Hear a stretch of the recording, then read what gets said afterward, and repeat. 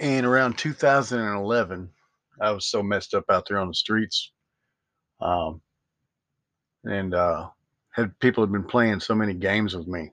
And keep in mind, I'm not paranoid schizophrenic, or I would have felt the same way in Memphis, Tennessee, or in Los Angeles, California, or wherever I might have been, Arkansas. Uh, I'd have felt the same way. So it's not. It has nothing to do with being paranoid or schizophrenic. Um, so I go to the government for assistance. Well, I'm looking for some money, a little bit of money to help me.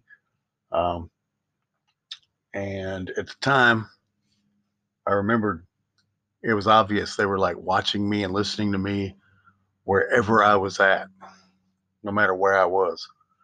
Um, so I was in the woods one day and I just knew I could feel it. They were watching me and listening to me in the woods. There was no one there, but I knew. I knew for a fact they were watching and listening to me.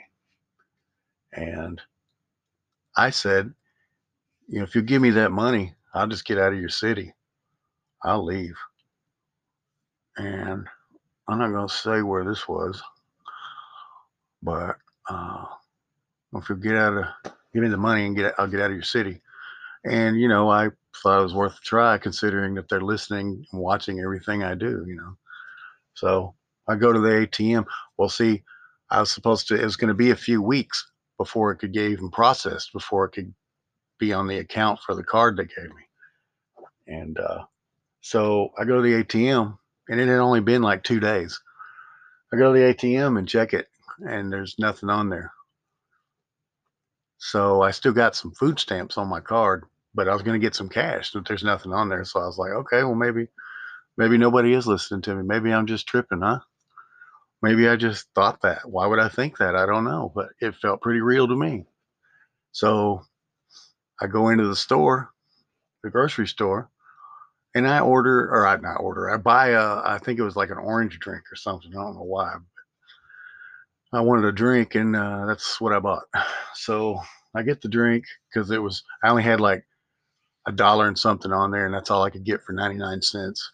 So I bought it, and then as I grab it and I'm walking off out of the store, the cashier says, "Don't you want your receipt?" And I'm like, "Why? To show that there's 3 cents left on it or something like that?" She said, "Well, what about your cash?" Now I had just left the ATM. The balance was zero.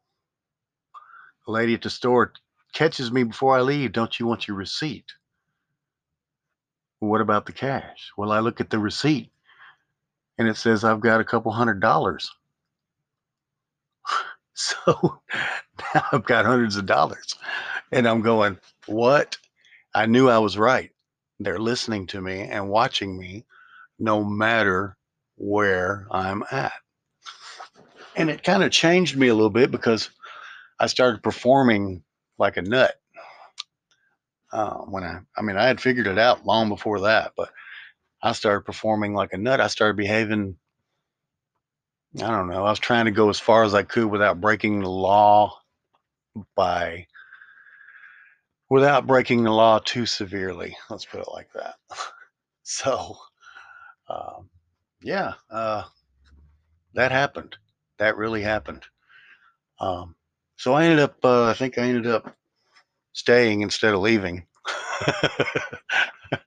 And I just stayed there for a while in that city, and it was interesting. I ended up leaving, and I went to another city where there's a artesian fountain where the water's coming out of the ground and you can drink it. It's like the cleanest water there is. I can't remember if it was Olympia or where that was, but then I met this girl and we went and smoked some pot and went to the bar, and come to find out she was a lesbian, but she was wanting to hang out with me and her girlfriend. It was kind of weird, crazy. Anyway, it was just in the middle of the night stuff, walking the streets. And, uh, so I hung out for a little while and feel right, so I left. I sure did. I left. Um, I went to another city and um, some other crazy people I met. I met this girl wearing I'm not gonna say they're crazy, but they're different. I'll just say that. I met this girl wearing a Batman cape. She was homeless, but she wore a Batman cape. I think they called her Batman. I don't know. Yeah, saying I don't even know what city that was. I was just traveling, walking through Washington. Just walking from city to city. Um, it was crazy. Cars were following me around, same vehicles. Yeah, it was pretty crazy. Um, I stopped to make notes one day at a street corner, and this woman runs up to me and asks me why I'm writing and what I'm writing about. I'm like, life. That's all. And she seemed really interested, but I got away from her. Um, it's been a crazy ride. Um, yeah, when I start talking about some of these stories, I get stuck thinking about all of it at once. And it's kind of hard sometimes to tell you a story unless I stop to think about it first and then come online and tell you about it. Because when I get to talking about some of these, it's all in a I guess a file in my brain. It's all under trauma. It's like all in the same file, I guess. Uh, and I need to like sort the data out or something and put it in different files. Maybe I'm trying to figure that part out. But I was reading in Ecclesiastes about how you shouldn't, how the happy people are so happy they're not really concerned with reflecting on their life. Their past is their past, and now is now. The future is the future. If there is a future, well, there's certainly a future, good or bad. Definitely a future. So yeah, they wanted me out for whatever reason. I'm not paranoid schizophrenic. My name is Sean Newberg. Have a great day.